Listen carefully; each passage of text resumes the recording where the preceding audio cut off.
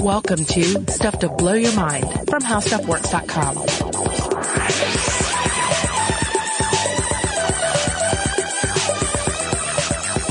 Hey, welcome to Stuff to Blow Your Mind. My name is Robert Lamb. And I'm Joe McCormick. And today we are going to be wading into the murky pool of immortality and the deep waters that lie beyond. That's right. And since we just celebrated Chinese New Year, and we are now officially in the year of the rooster, the fire rooster, it seemed appropriate to focus in on Chinese immortality. Because certainly immortality is big business for us humans. And any myth cycle that you find is going to have a few immortals jumping around in there. A few? There's usually a lot, isn't there? Yeah. A few, a lot. You're going to have some undying heroes, gods, demigods, etc., wailing on each other, having a lot of emotions about their undying state, that sort of thing. And there's just each culture, each myth cycle is going to have a pretty rich history of this in there, and as well as their own mix of universal ideas and individual cultural ideas regarding life undying. Yeah, I think it's very interesting to look at the diversity of the ideas of transcending death, but like what they all remain or what they all have in common, I guess. Yeah. So all over the world you see ideas about the survival of death or about ways that one could prolong one's life indefinitely. And there are so many details that change. Like, do you survive death in some kind of immaterial state? Mm-hmm. Do you go to a different place or do you stay in the same place? Are there beings that naturally live forever, or do they have to do something to sustain their immortality? Do you have to eat the fruit of continued existence? And I don't know. I love that there are all these little fruits that grow off the tree of the idea of immortality that are very different and various. But the thing you've always got there is that you don't want to stop being there in your mind. Right. Yeah. It's just part of being human. Our earliest recorded stories, you can go back to the Epic of Gilgamesh, and there's the plot line there about the quest for immortality. Mm-hmm. But in this episode, we're going to focus in on Chinese mythology. Right. And when I say focus is maybe a poor word, because Chinese mythology is a big tent. And we'll get into that as we go here. But the Chinese treatments on the idea definitely have this mix of like universal ideas concerning living forever, as well as some uniquely Chinese ideas. We also want to drive home here that, we know we have a number of Chinese listeners out there, or listeners who grew up amid Chinese culture. So certainly feel free to chime in on any of this. I always love to hear from folks on this topic, and you help clarify things with your experience and provide specific takes on traditions and tales that are often, quite varied across the vast time and space of Chinese culture. Right. Now, first of all, we should probably just take another step back from the specifics of Chinese culture and just talk about why we are so obsessed with immortality. Yeah, I guess that's a good thing to do. Like, what is this concept? Because immortality is not something that is necessarily found in nature. So why is it such an obsession? I guess maybe I could frame it like this. I'm going to ask a stupid question. Okay. I like doing this on the podcast, ask a stupid question, because a lot of the ideas that I find most interesting somehow start from intentionally asking a stupid question. And here it is. Why do we want to keep living? Why do all animals have what appears to be an overwhelming desire not to die? Part of the answer is going to be obvious, of course, right? So if you think about the evolutionary basis for behaviors and drives that we have, one of the most basic drives we have is for reproduction, of course, but pretty much all the other ones are based around survival. Right. Yeah, so genes that lead an organism to have more descendants are going to flourish in the gene pool. And so organisms that do not desire strongly to survive seem like prima facie to be likely to have fewer descendants. You're just not going to spread those genes that say don't care about living and dying around very much, because a certain amount of survival is necessary for reproduction. But note that I say a certain amount, because here's something I was just thinking about this last night. Many animals reach an age of peak reproductive fitness, after which even if they survive, their ability to reproduce approaches zero. So from an evolutionary basis, how come we don't lose our will to survive after we've passed childbearing age? Or how come we don't lose our will to survive if we've suffered, say, injury to our reproductive organs or something like that prevents us from passing our genes along? What would be the evolutionary incentive for selecting genes that make us desire to just keep on living, going on and on and on, even in old age, desiring to just extend indefinitely into the future? I'm not sure, but I think that's interesting. I guess there are a few ideas. Maybe there's the idea that children with surviving grandparents have greater reproductive fitness because they're adult caregivers. They've got more adult caregivers, basically, if you've got grandparents, great-grandparents, and all that. But here's another anomaly to think about. For complex mammals like humans, the desire for extended life doesn't just reside in the brain, but it applies specifically to the mind rather than the body. And so that seems obvious, like, well, yeah, of course it would. You know, your mind is the thing that's thinking. But think about this again from a biological perspective. So imagine a little weird illustration. You're lying in bed tonight, Robert. And the robots come for you. The robot sorcerers come and seize you out of your bed. And these are robot sorcerers that delight in putting humans in weird dilemmas. And so they give you two options. You've got option A, which is that your brain is going to be destroyed and an artificially intelligent computer imposter will be implanted in your former head and then will live out its days controlling your body with all normal function intact as if it were still you. Okay, I'm not crazy about that option, but let's hear what the next one is. Option B is that your body will be destroyed, but your brain will be inserted into a vat atop one of those Boston Dynamics DARPA robots, you know, so the wandering around on the logs and stuff, where you can live out your days as a brain in a vat in a robot body. Robert, which one do you pick?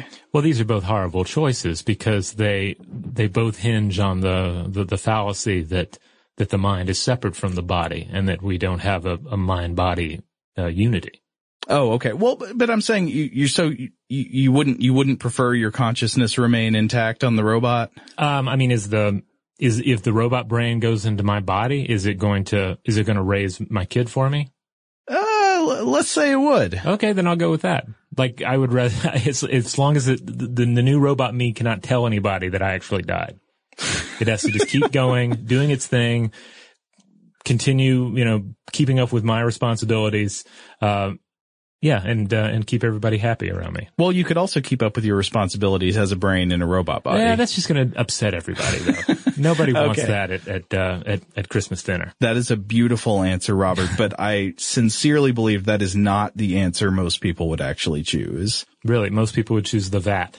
I think you would, yeah, as opposed to having your consciousness destroyed. I've just read too many horror stories about like brains in like Mego brain canisters and whatnot. So I think even if it is an exceedingly cruddy robot body, I think most people would choose to have their consciousness preserved in a robot body as opposed to have their body continue to do things but their consciousness destroyed. Okay, fair enough. It might not be immediately clear why that's odd, but think about it in the same terms as the past reproductive age example. In option A, the imposter AI living in your body could still reproduce. Option B cannot. So your answer there is probably the more biologically intuitive one, but I think the answer that I feel confident most people would actually give if really faced by these robot sorcerers, that doesn't really make biological sense. So why does your mind generally prefer its own survival to the survival of the body that houses it and the genes that created it? I don't know. To me, that's a weird conundrum. And you can see this instantiated in many beliefs about immortality that people have, where they continue to believe that their minds will go on existing after death, even after their bodies are destroyed, and there's no continued possibility of reproduction. Huh. Well, I mean, I guess it comes back to I think, therefore I am, right? If I am not conscious of my existence, I don't exist. And therefore my consciousness is my existence, even if it's completely extracted from every other important aspect of existence. Mm-hmm. Well, yeah, I mean, it's certainly experientially clear to me why I would prefer the survival of my consciousness. Right. But from a third party point of view, if an alien just came down and looked at people making that choice, it's not obvious why they would be doing that. So anyway, I think that's kind of interesting. Another side note I wanted to go down, this might be a tangent, but I also want to say that not everyone in history has expressed the view that it's good to desire to live forever. Just one example I wanted to think of was the influential 20th century philosopher Martin Heidegger, who famously, he had this whole logic of the relationship between authentic existence and the acceptance of death. And in this system, basically a person's life is given meaning by the fact of its finitude. The fact that a person can exist in time, finitely in time, and then not exist at a later time gives life the possibility of a definite, authentic character. And that kind of makes sense to me, right? Like, if you live forever and you always have the potential to change, who are you? Yeah, I mean, it's kind of like the difference between, say, having a free hour on a given day to engage in your hobbies or what have you, or a chore around the house, versus having the full open day. Right. Now, people's approach to this are going to differ, but my experience has often been that if I only have an hour, I'm going to be more inclined to make the best out of that hour. And if by some miracle having an entire day, then it's likely to be this unstructured, just bout of unproductivity. But it's even worse than that from my point of view, because think about, all of the things that make you, all the things that make you Robert Lamb, they're all expressions, I would say, of choices you make given the finitude of time and resources. The fact that, like, you are who you are partly because of which books you've read. And which books you've read, that's just one aspect of your character, obviously, not everything, is as a function of the fact that you don't have time to read all books that exist in the world. Right, yeah. You have to pick and choose. Yeah. And then this is actually a good point, because also the books one has read changes. The books one remembers changes. Right. The books that one puts stock in, that too changes. And therefore the expression of self is continually transforming. Yeah. This is something we'll get into a bit when we look at the particular Chinese models here, because this is the thing, right? When we talk about living forever, there's this classic idea of living forever is also eternal youth. I'm going to be young forever. I'm going to be this idealized version of myself forever. Whereas, which wouldn't really be you as you, the person who lives for a finite amount of time. Yeah, that doesn't match up with the human experience. Like, either you would be an inhuman thing, this basically like a robot version of me that acts like current me forever, never reads any new books, never forgets any books that are currently bouncing around my head, and is just in this state, just frozen in time. Yeah. Whereas in reality, like the immortal, I feel like the sort of dark Methuselah immortals that we see in science fiction are kind of the more intriguing models, because they often involve like somebody just getting older and more inhuman, just awful, super rich old men in cyberpunk novels. Lo Pan. Well, Lo Pan, to draw an example from an Eastern influenced Western property. We have a super ancient guy who's cursed and just gets worse and worse for never dying. Like, he just continues to spoil and doesn't reach the actual point where you throw him off the shelf. Yeah. 2 quick asterisks on mentioning Heidegger. One of them was, I hope everything I said is contingent on the fact that I understand Heidegger right, which is debatable because his ideas are just notoriously hard to understand. He uses all this weird specialized terminology.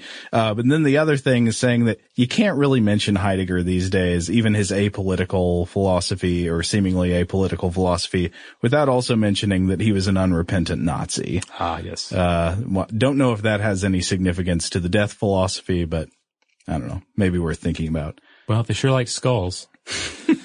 But anyway, so all of that stuff we've just set aside, I think we can say it's a decidedly unusual attitude toward death to say that, it's a good thing that I'm going to cease to exist at some point. Or it's easier to embrace it in the abstract. Yeah. But when the Reaper is actually coming around the corner, I feel like not everyone is going to be as game to embrace it. People go to enormous lengths to avoid acknowledging death or thinking about the inevitability of death. And there's actually the whole psychological framework known as terror management theory that hypothesizes that much of human culture, a lot of what we do as a species, is all built around unconsciously designing frameworks to deny the reality of death and put it out of mind. So people apply this hypothesis to explaining the existence of cultural norms like rules in society, things like that, traditions, religions, activities that we use to entertain ourselves, art. And I'm not going to say whether terror management theory is a correct interpretation of human behavior, but I do think it has some purchase on our explanatory desires, obviously, because humans just so clearly fear death above all else. It's obvious. Everybody would have to acknowledge that this is going on. Yeah, I feel like, as with a lot of philosophical or even religious frameworks, I kind of see them as like a series of lenses that one may employ or pull away, depending on how you want to try and view your reality. And I feel like terror management theory is one of those that, I wouldn't want to go walking around my life all the time seeing everything within the framework of terror management theory, but occasionally it is helpful to pull it down and say, oh, well, it is interesting to view this aspect of the human experience, in reference to our fear of death. Well, Robert, do you think now we should transition to looking at the idea of immortality specifically in Chinese mythology? Yeah. Let's go ahead and dive in. So, an important thing to drive home here, of course, is that immortality is far from a cut and dry topic in Chinese mythology. Like they don't have a systematic theology of it. Right. Yeah. And again, part of this is because Chinese mythology is a thing that is so deep and wide. It covers a great well of time as well as a vast geographic landscape. Plus, mythic history and history have long experienced a certain amount of fusion into a single timeline. And we were chatting about this before we came into the podcast room here. You also see this, there's less of a fusion and canonization of Chinese mythology. Right. It's not like what we see in the West, we say Greek mythology. Yeah. Where you certainly, as you grow up in school, there's sort of a strict pantheon that's thrown at you. There's more or less a strict canonization of Greek mythology in classical literature. There's no Homer and Hesiod. Yeah, that's the thing. In Chinese culture, you see far fewer examples of important artists or writers taking mythology and then using it to create something new that in turn solidifies the tale. So in Chinese culture, you still have a lot of these different versions of various myths and folk tales that retain their original form, and you'll have multiple versions of the same story depending on where you are and when you are. Yeah, there is an interesting explanation of the sort of scattered source nature of Chinese mythology in the intro to one of the books we were using as a resource for this episode, the Handbook of Chinese Mythology by Li Hui Yang and Deming An with Jessica Anderson Turner. And the intro of this book is good. It talks about what a lot of the sources were, but these fragments that inform our understanding, our modern understanding of Chinese mythology, come from all over the place. And in many cases, they're like just small little inscriptions and things like that. And then there are some other larger texts that have various versions of narratives and things like that. But there's not like a Bible of Chinese mythology. Right. Yeah. And sometimes I like to compare it to Hindu mythology. And Hinduism is another world where it's just a well of ideas and religions and traditions all thrown together. But yet there are several key epics that in particular that help inform the backbone of the thing. If you think of a faith as a snake rising up through that well, then Hindu mythology might be, a spiraling snake, but you can definitely pinpoint key parts of its anatomy. So in Chinese mythology, the line between mortality and immortality often becomes a bit blurred. We mentioned Big Trouble in Little China earlier. And this is not a traditional text. Not a traditional text, but I will mention it one more time in this episode. I'm a fan of the film, and I feel like, even though it's very much a Western product, it actually does an okay job, giving like a broad treatment of Chinese mythology, in that I feel like it has a deceptively deep treatment of certain aspects of Chinese mythology, even though it kind of plays fast and loose with everything. But it grounds itself in some key principles, and certainly we see that with Lopan in his immortal and mortal duality. He's at once this frail old man and this 10-foot tall spirit character. Huh. So keep that in mind as we move forward. Okay. So if you go back all the way to some of the earlier myths in China, there's this presumption of immortality about the primeval gods. So this is a concept that falls in line with Judeo-Christian concepts of the divine, etc. And yet gods such as the Yellow Emperor do suffer defeat and death, though there's often a metamorphosis trope here as well. So you might remember from our Great Flood episode, the legendary hero Kun drowns and becomes a bear or possibly a turtle or a dragon, depending on which version you're looking at.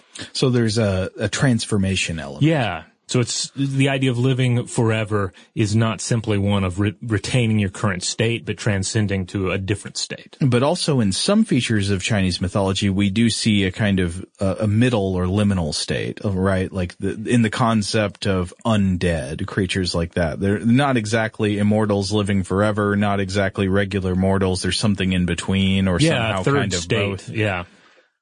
We do see some cool examples of that. Anne Birrell points out some of these in her excellent book, Chinese Mythology and Introduction, which I highly recommend. One of them is Woman Chao, who is this deity. She's actually a drought goddess, and she's said to have been born a corpse. That's creepy. Yeah, well, maybe, take it all in here. Okay. Now, she lived through the world of the 10 suns. So there's this story in the mythology where at one point in the distant past, the earth had 10 suns in the sky. Or you might conceive this as 9 extra suns. Yes, or 9 extra suns. 9 superfluous suns.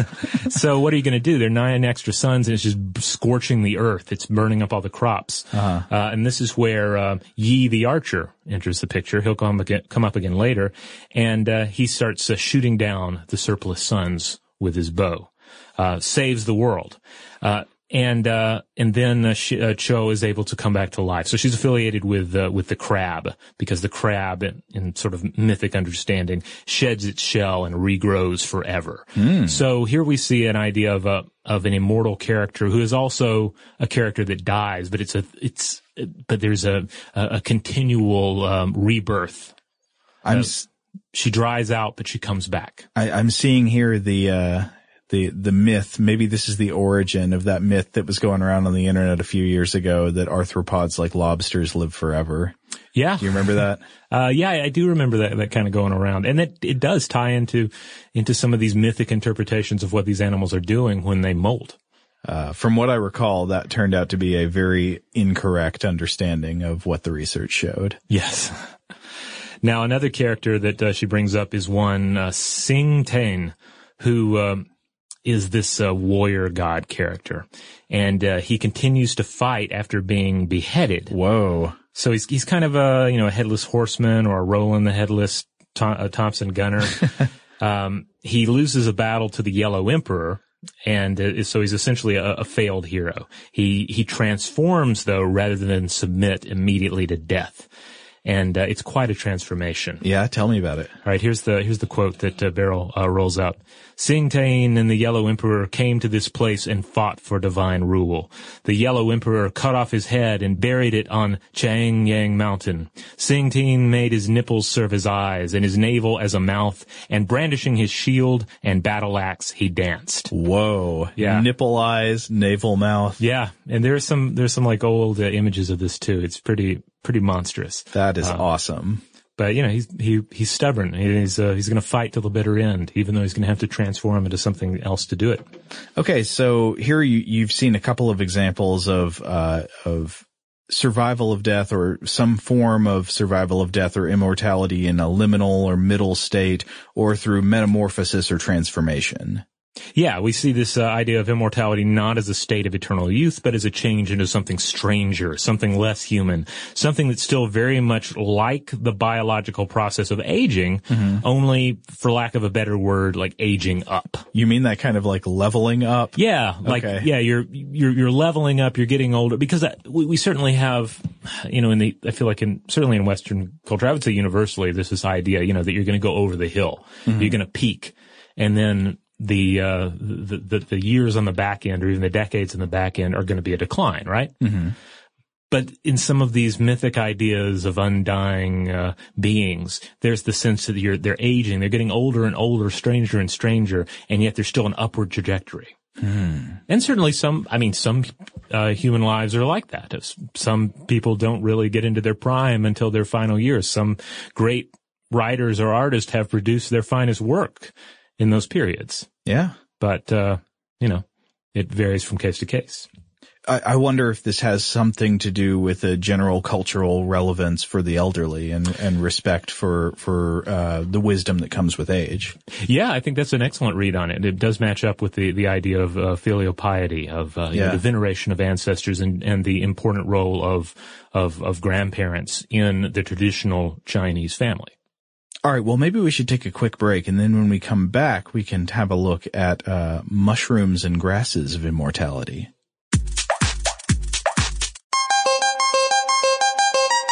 So, Robert, tell me about living forever through mushrooms.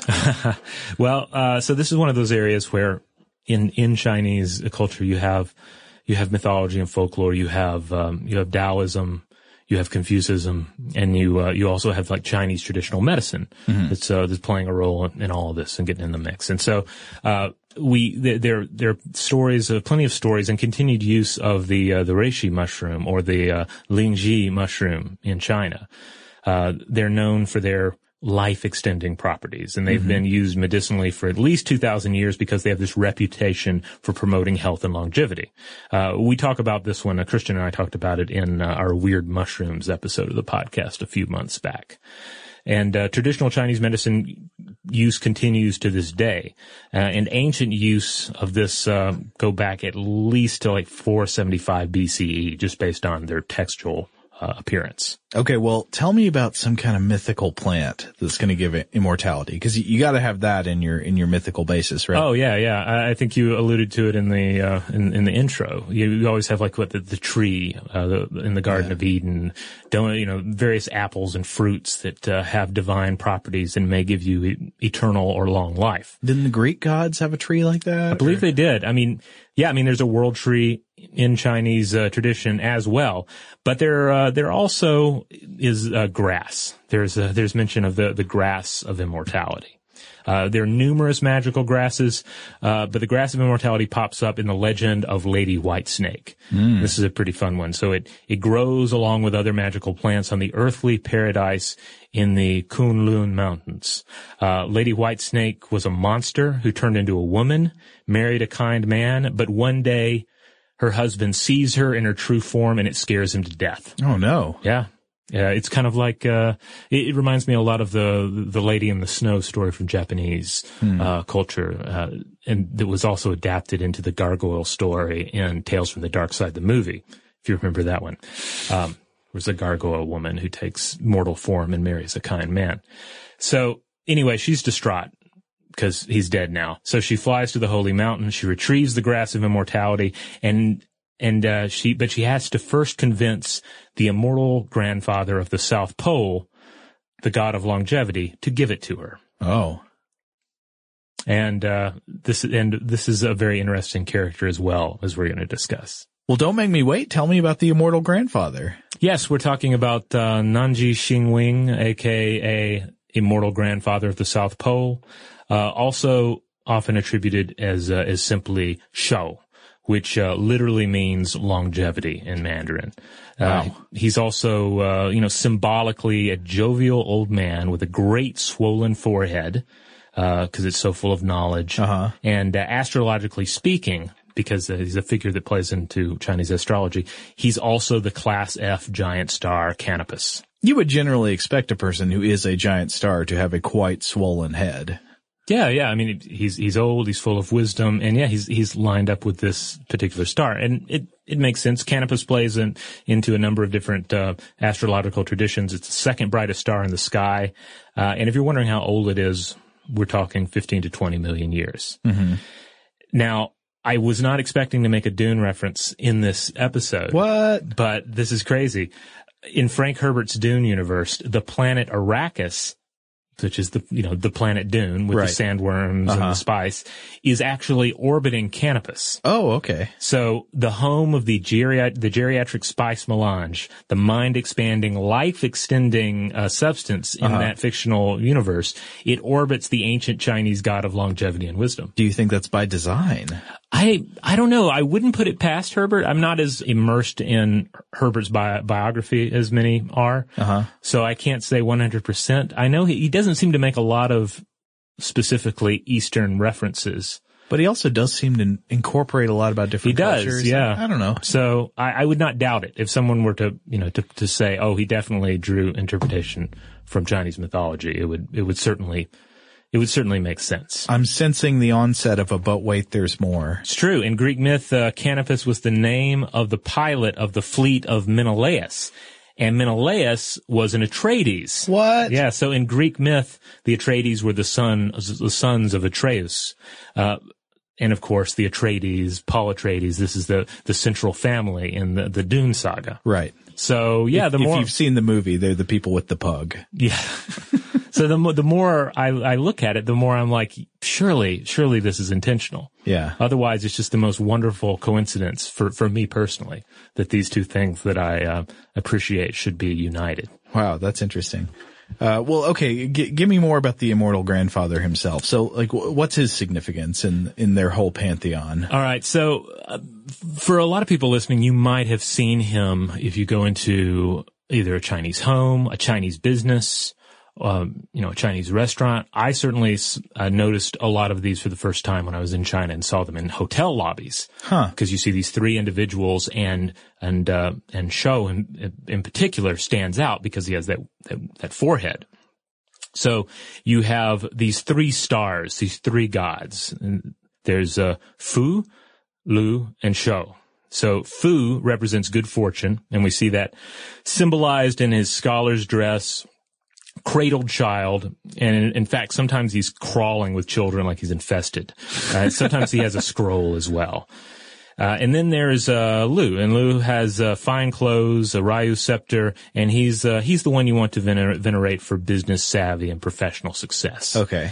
And then you have old man Shou with the bloated skull, that represents longevity, the wisdom that comes with old age. Taoist mythology attributes his ancient appearance to 10 years in his mother's womb, and that he was actually born an old man. And he also often carries the peach of immortality as well, which would have been obtained from another longevity god, the Queen Mother of the West. So there are a lot of symbols coming together in this particular figure. So here we have another specific piece of plant matter of immortality, the peach of immortality. Right. Yeah, I mean, if you start taking in global myths in general, there's just an entire salad buffet of various things that will give you immortality, right down to the bacon bits. Peach of immortality, bacon bits, fruit of the tree of life, ambrosia. What else? Well, I'm imagining like the Shoney's all-you-can-eat buffet, and you've got the seafood buffet at the end, so you get right down to the crab, I guess. The soft serve of immortality. Yeah. So coming back to this idea of aging up, of the body changing, of becoming this slightly inhuman, aged form. We see that with Shou. And certainly Chinese myth is full of immortal and long-living creatures, monsters, spirits, including the Wutong Shin. Who you've mentioned before. Yeah. But one in particular ties in with what we're talking about here. So we're talking about the Xian, the Taoist immortal body. So there's a writing about this from one Zhuangzhou, who wrote about immortality for mortals in reference to an enlightened human sage. Okay. So he said, so we can get it. That's the idea here, is that there's a way for at least certain humans to obtain this, okay? Maybe not you and me, but maybe not, but not enlightened enough, but right. Somebody could get it. Right. So this is what he said. He said, there is a holy man living on faraway Kushi mountain with skin like ice or snow and gentle and shy like a young girl. He doesn't eat the 5 grains, but sucks the wind, drinks the dew, climbs up on the clouds and mist, rides a flying dragon, and wanders beyond the 4 seas. By concentrating his spirit, he can protect creatures from sickness and plague and make the harvest plentiful. So Ann Birrell points to a number of aspects of this account that are noteworthy. So we have a hermit on a mountain. You're on a mountain, you're closer to heaven. Okay. Dietless. We have transformed gender. We see meditation, travel at will, magical powers of a beneficial nature. And carrying particular weight in Taoist philosophy, this figure of the Xian, or the transcendental being, though the particulars, vary depending on the exact reading, Taoism, Chinese alchemy, mythology, literature, folktales, etc. Perhaps the most famed use of this trope is in the 8 Immortals, which are a group of Taoist immortals who feature into various works of art and literature, and they even show up in films, Hong Kong action movies, even really? the Drunken Master films. So it's been forever since I saw one of those, but apparently the 8 Immortals show up there. They found new forms in comic books, so they're pretty big money. Do they still embody these traditional characteristics? Yeah. I mean, these are kind of like the tropes of the old immortal sage of Taoist tradition.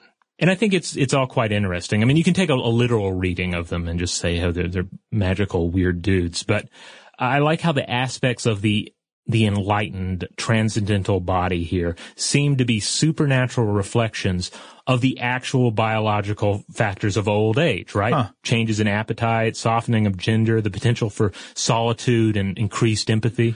Well, one thing I was looking at this and I thought it was quite interesting how some of these features that are being associated with this transcendental immortal, are actually paralleled in real scientific research on longevity. Oh, cool.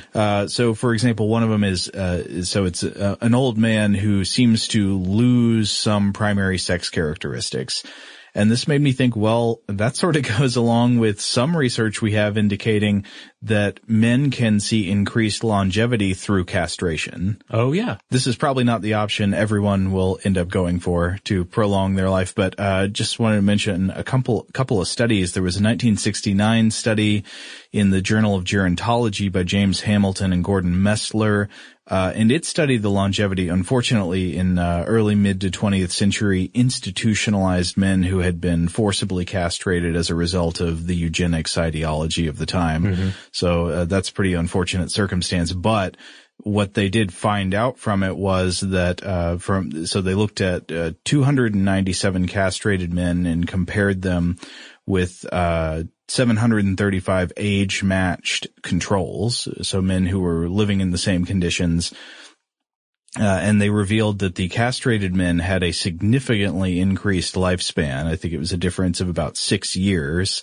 And if only those that were castrated earlier in life were considered, the effect on lifespan was even more drastic. It was more than 11 years. And there was also a study that was published in the 2012 issue of Current Biology that it was called The Lifespan of Korean Eunuchs by Kyungjin Min, Chulku Lee, and Han-Nam Park. And they said that their goal was to look at the effects of castration by analyzing historical Korean eunuchs. So they looked at the genealogical records of 81 historical Korean eunuchs and then compared those to similar men of similar socioeconomic status but who had not been castrated. And they determined that, quote, the average lifespan of eunuchs was 70 plus or minus 1.76 years, which was 14.4 to 19.1 years longer than the lifespan of non-castrated men, who had the similar station in society. So this all feeds into this body of literature that people have been looking at to say that perhaps male sex hormones in some way decrease one's ability to live to an older age. Huh. Well, that raises some interesting possibilities then about the possible link between eunuchs and this trope of the aged immortal. Yeah. Because I mean, certainly we had eunuchs in China, in Chinese tradition. Right. I don't know. It'd be interesting to come back and explore that more. I've long wanted to do an episode on eunuchs, sort of talk about not only the science of eunuchs, like what's actually happening, but also their role in society. Right. Which has varied greatly. You've had plenty of situations where eunuchs are treated as like a third gender, as a second class kind of citizen, but they have also ascended to tremendous power at certain times and in certain conditions. I think in many cases you can look at it as an analog to the way celibacy was practiced in other contexts, where there's like a fear of people establishing hereditary corruption. And in situations like that, there is often either enforced celibacy or preference for castrated men or something like that. Yeah. But I want to go with another example of the enlightened immortal. It says that the enlightened immortal, sucks the wind and drinks the dew. That's their diet. Yeah. I also wanted to tie this into the research on the link between caloric restriction and longevity, which is not fully established. I think that we've seen some back and forth in the research there, but the idea here is that restricting daily food intake below the level of satiation, but above the level of malnutrition, generally I think what's looked at is about a 30% reduction below standard intake of daily calories, could lead to longer lifespan in animals. And the effect has been observed in short-lived species like mice and rats. But the question is, would it apply to big primates like us? Well, there have now been several studies looking at long-term caloric restriction in rhesus monkeys, and the results have been mixed. So there was one study in 2009 that was a 20-year longitudinal adult onset caloric restriction study in rhesus monkeys, and they did find that the caloric restriction led to increased lifespan in the rhesus monkeys. Then there was a different study published in Nature in 2012 that did a 23-year study on rhesus macaques, and it did not find, it found a very slight increase through caloric restriction as compared to a control group, but it was not, the difference wasn't statistically significant. So they said, this is not replicated. But then I found one more, analysis published in Nature Communications in 2014, looking at the 2012 study that didn't find support for caloric restriction and longevity.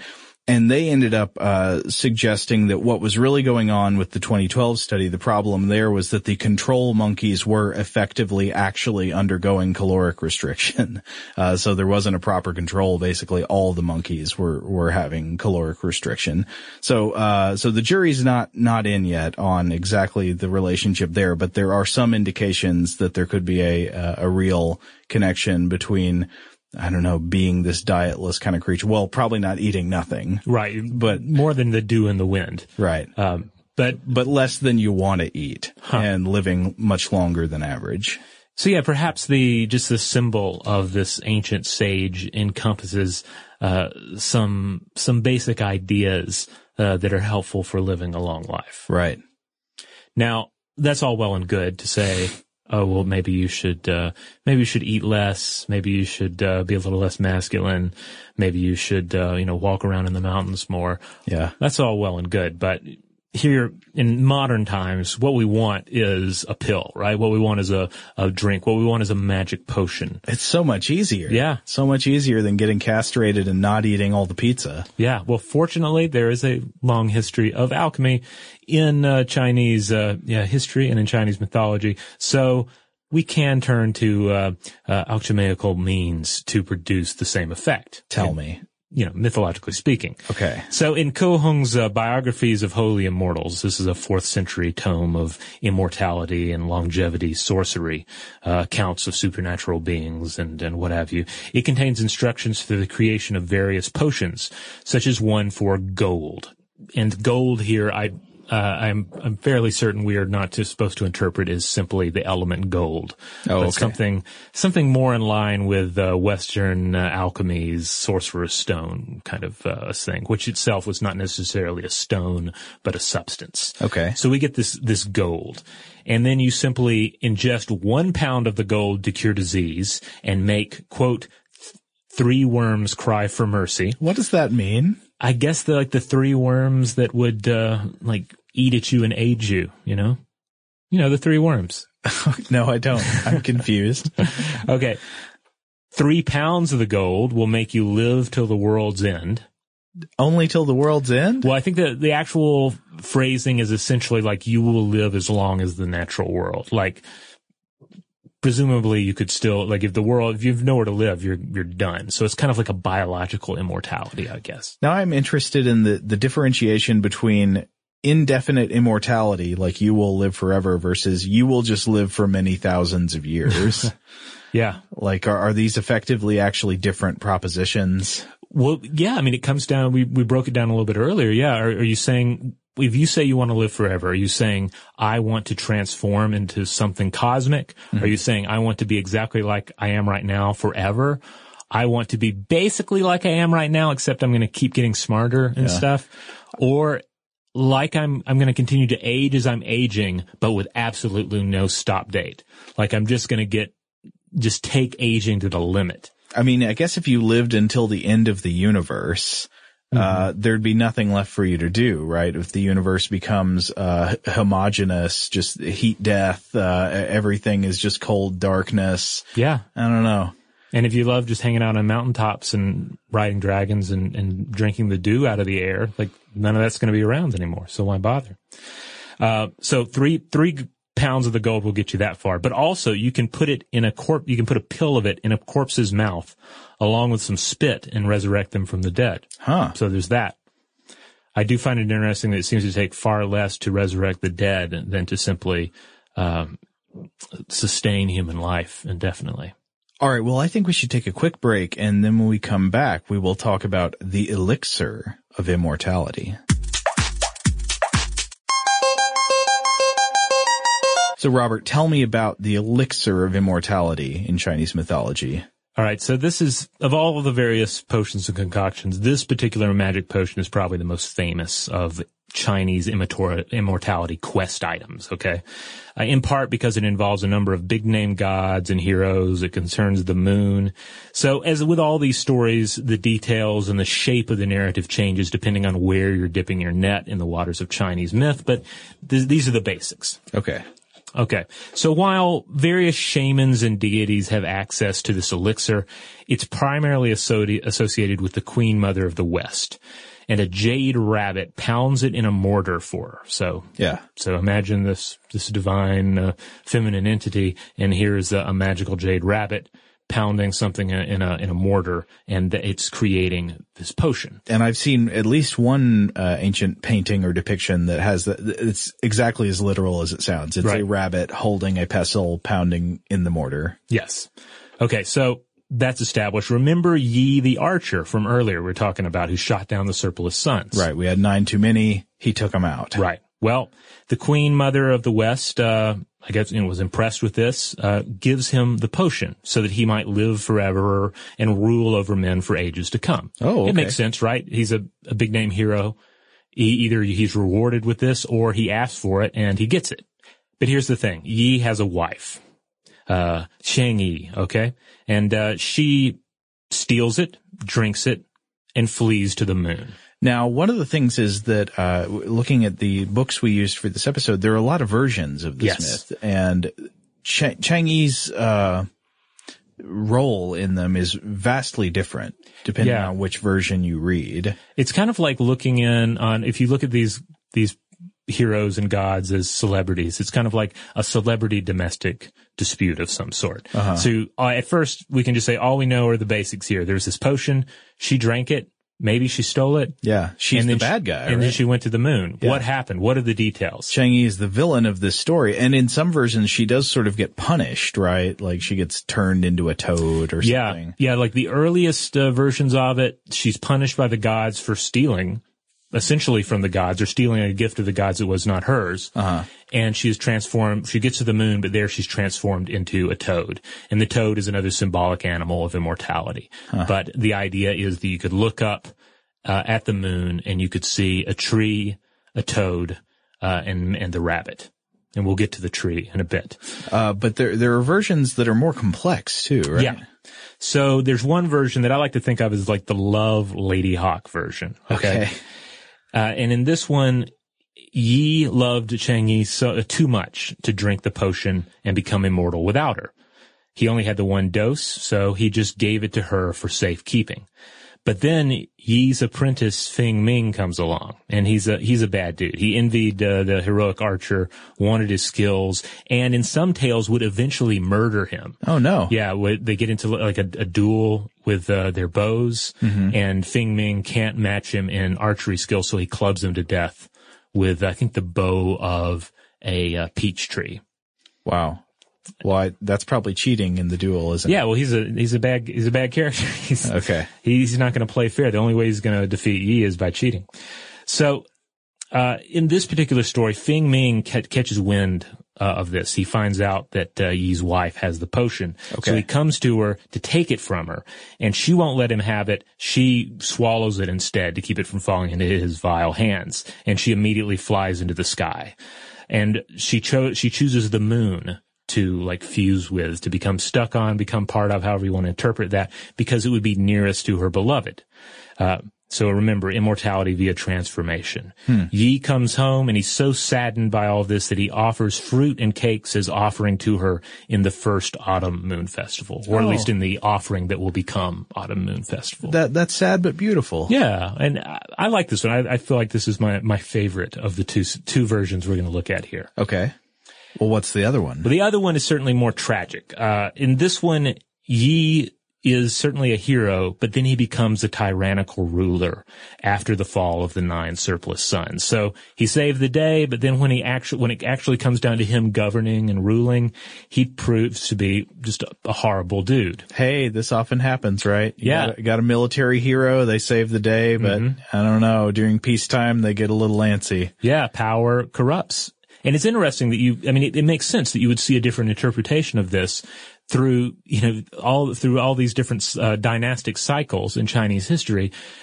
You have some good rulers, you have some terrible rulers, you have some beloved rulers, and you have some despised rulers. So the way you interpret a mythic hero like this, a military hero, is bound to be reinterpreted depending on what you have to work with. So in this version, he's awful. And he obtains the elixir so that he can rule forever. Oh, no.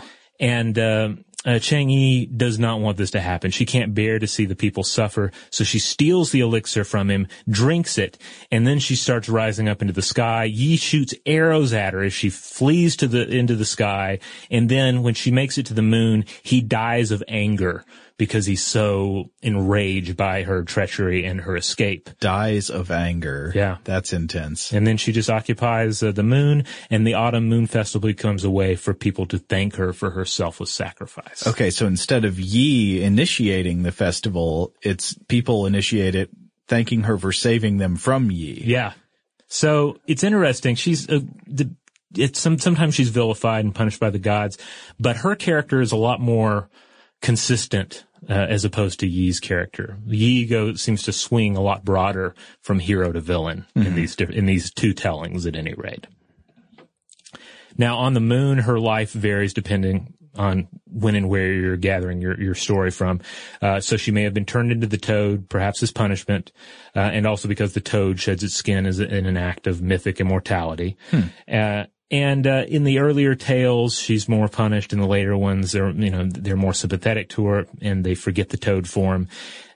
There, she may be forced to pound the elixir into the mortar, though you also see this version where the jade rabbit joins her on the moon and then does the work for her. And then to top things off, there is a tree on the moon, and there's a guy there that came apparently to like steal immortality, and his punishment, he has to continually chop at this tree, and every time he chops into it, the gouge in the tree heals back up. Oh no. Yeah, so you have kind of a myth of Sisyphus going on. Yeah. On the moon there. Pointless eternal labor. Yeah. But will he live forever in this pointless eternal labor? He will. That's kind of the interesting thing about it. The irony. He got immortality. It's just a horrible immortality of doing the same thing over and over again, which is kind of a nice commentary on what we were ripping on earlier. The idea, like, why would you want to live together in a constant state that doesn't change? Well, this guy got it. His name, Wu Gang, by the way. Yeah. If you're not living towards something, if there's nothing you could ever finish and everything is stasis and always stays the same, do you want to live forever? Indeed. I mean, this is why these ideas are so fun to talk about, so fun to explore in cultures both close to home and distant, because we find these universal ideas, these universal questions. Okay, well, maybe we should step back and say, what do we make of all these myths and these cultural beliefs? Like, what does this have to do with our cognition and the way we think about death today? Death and immortality. Well, much has been written about the manner by which myth and religion emerge from the human mind. But the jury's still out on exactly what cognitive mechanisms are responsible for belief in such supernatural concepts as survival of consciousness, ghosts, gods, etc. Right. And much of what has been presented in psychology and in these studies is based upon the study of Western populations, populations that are heavily influenced by Judeo-Christian tradition, maybe some Islam, but generally, people of the book, people that are tied to this particular Abrahamic tradition. Right. And that have a, maybe not totally unified, but more canonical, prescriptive understanding of what the afterlife is. Yeah, and also from societies that have at least been, like, traditionally and historically religious in tone. Now, this leaves out China, though, which is has long been a secular state with a history of non-religious philosophies and unique, varied mythological and religious roots. Mm-hmm. In 2014, Dr. Melanie Nyhoff and Dr. Kelly James Clark embarked on a study sponsored by the John Templeton Foundation and UC Riverside, given at least the preliminary title, Afterlife Beliefs and Their Cognitive Mechanisms Among the Chinese, Past and Present. And this was part of the Immortality Project. What's that? It's a broader, like, I forget the dollar amount, is like a big dollar item, flight of studies that are looking into various topics, circling around the concept of immortality. Okay. So sadly, this is apparently still underway. They're apparently still working on this. There's no published study out with this title. Hopefully we'll get to see it in the near future. But still, it drives home the importance of if you're going to look at the relationship between cognition and religion, cognition and myth, you can't just depend on one cultural model. Right. You mean like studies on college students in the United States and Great Britain or something? Right. Yeah. We see the same thing in scientific studies all over. Yeah. Where people have increasingly said, wait, how are we basing all of this supposed universal understanding on a very specific and select subset of human beings? Mm-hmm. Now, all this being said, Dr. Melanie Nyhoff also worked on the Thrive Center project, Is Religion Natural? The Chinese Challenge, which addresses many of these concerns through 2,000 years of Chinese culture. And it makes the following points. And most of these are points for universality, okay? First, high gods as opposed to low gods in Chinese myth served as moral enforcers. Okay, so they rewarded and punished the behaviors of human. And in this we see uniformity with global trends toward human envisioned gods, the theory of a mind-powered personification of the human mind's hunger for reasons known and unknown to explain the universe. So this begins in early childhood and it persists into adulthood. Mainland Chinese children shared much in common with Western children and adults in this, so purpose-based explanations for the world. So the example given was when asked, what's the deal with mountains? Well, mountains were created for climbing, just as hats were created for warmth. Oh yeah, I've read about this before, like children having a tendency to assume that things, if asked to give an explanation for the existence of something, they explain it in terms of its usefulness to them. Right. So like the reason this table exists is so I can sit at it. Well, that might be true. The reason this rock exists is so I can skip it over the water.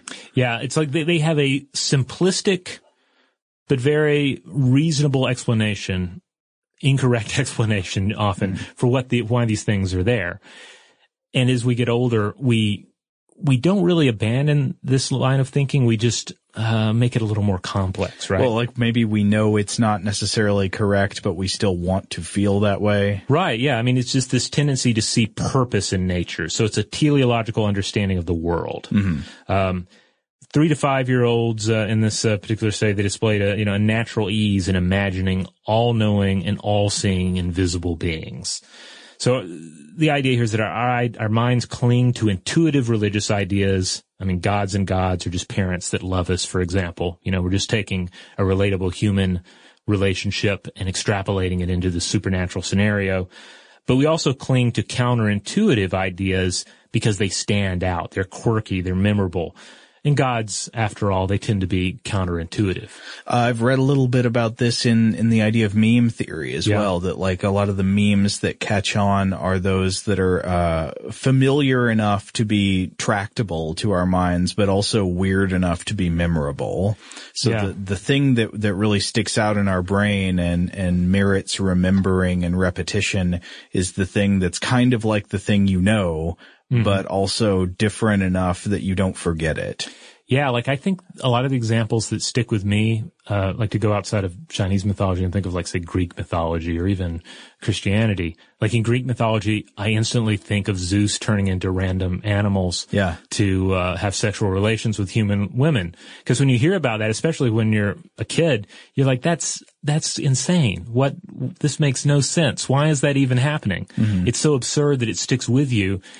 And it ultimately is telling about this character, this sort of absurd, horrible, kind of tyrannical god. Yeah. So in both, in this study, in both UK and Chinese subjects, children had an easier time with counterintuitive ideas while adults struggled with them. So the idea is that you had like some sort of strange idea of a god.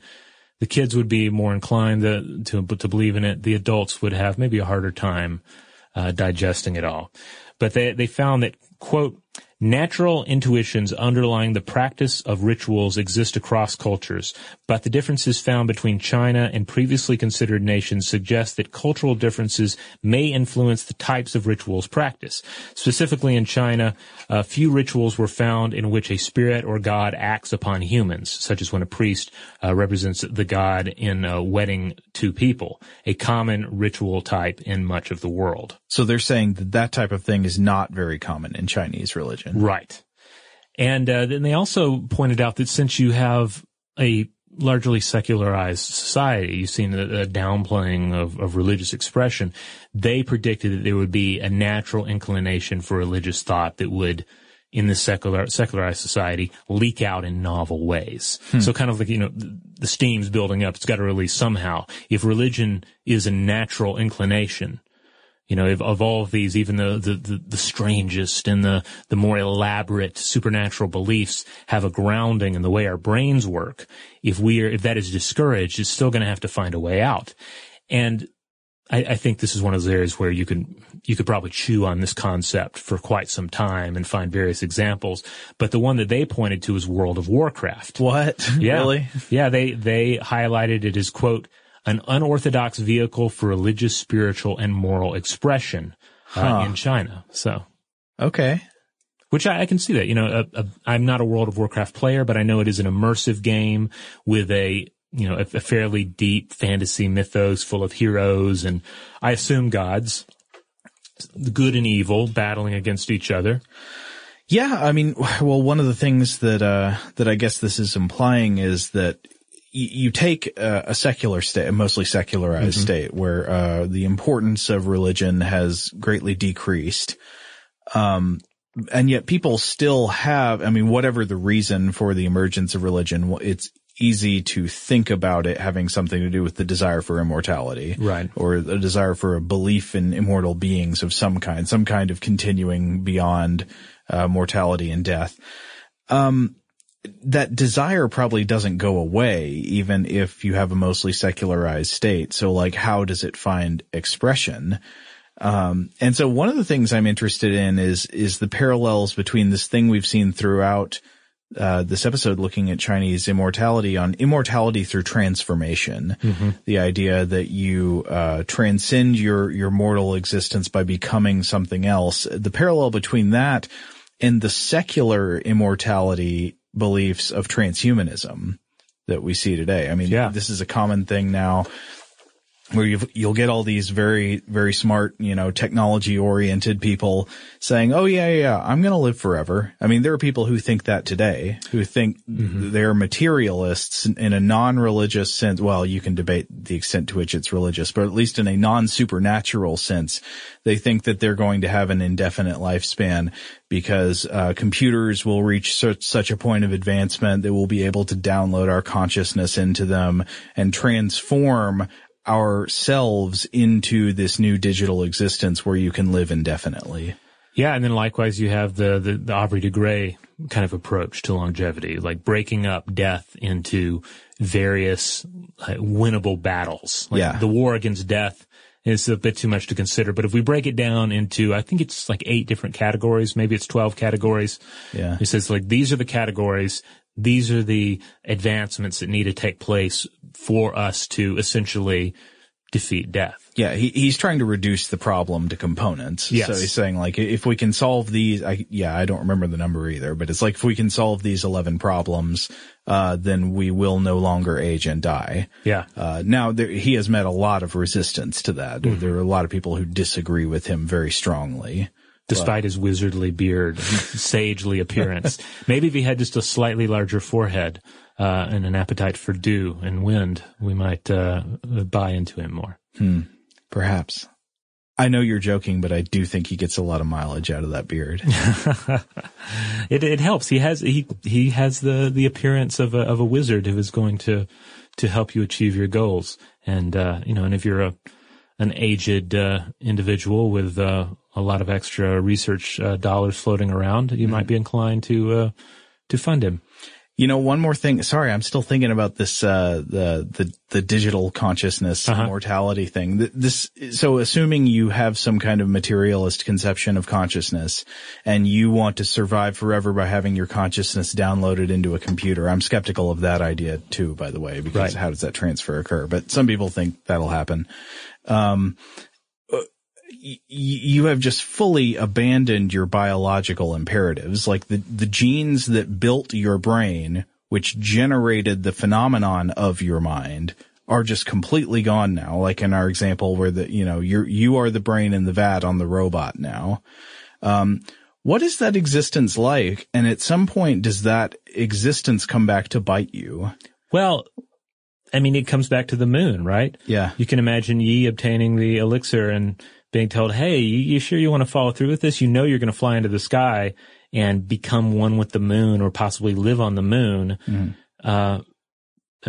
That's immortality. You got to be willing to transform. So maybe the idea of digitizing consciousness, becoming a robot, having your brain live in a vat, like all of these are just examples of, sure, if you want immortality, you need to be open to the idea that immortality is transformation. Mm. And whatever you have now is not what you're going to have on the moon.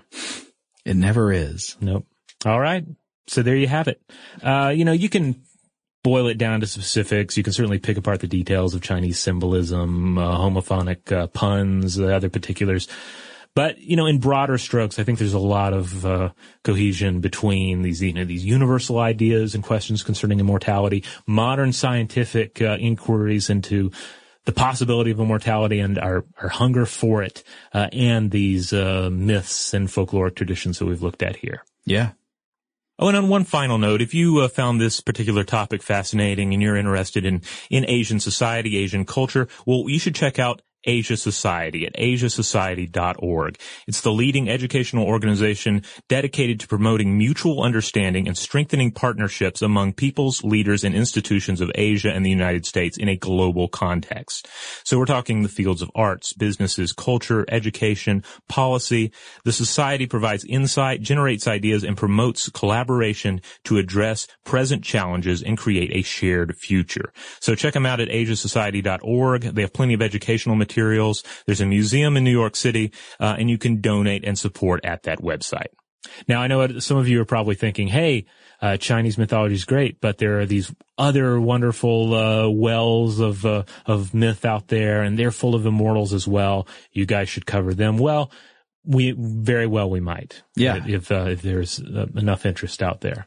I mean, immortality, it's a big subject. It's a big subject, and I have a feeling that just about any major myth cycle is going to have something in there that reflects something a little differently than what we've looked at here today. So it would be cool to dive into that if there's enough interest. And in the meantime, if you want to check out other episodes of Stuff to Blow Your Mind, head on over to stufftoblowyourmind.com. That's where you'll find all the episodes. You'll find various blog posts, videos, links out to our social media accounts such as Facebook, Twitter, Tumblr, Instagram. You name it, we're probably on it. And if you want to get in touch with us directly, as always, you can email us at blowthemind@howstuffworks.com.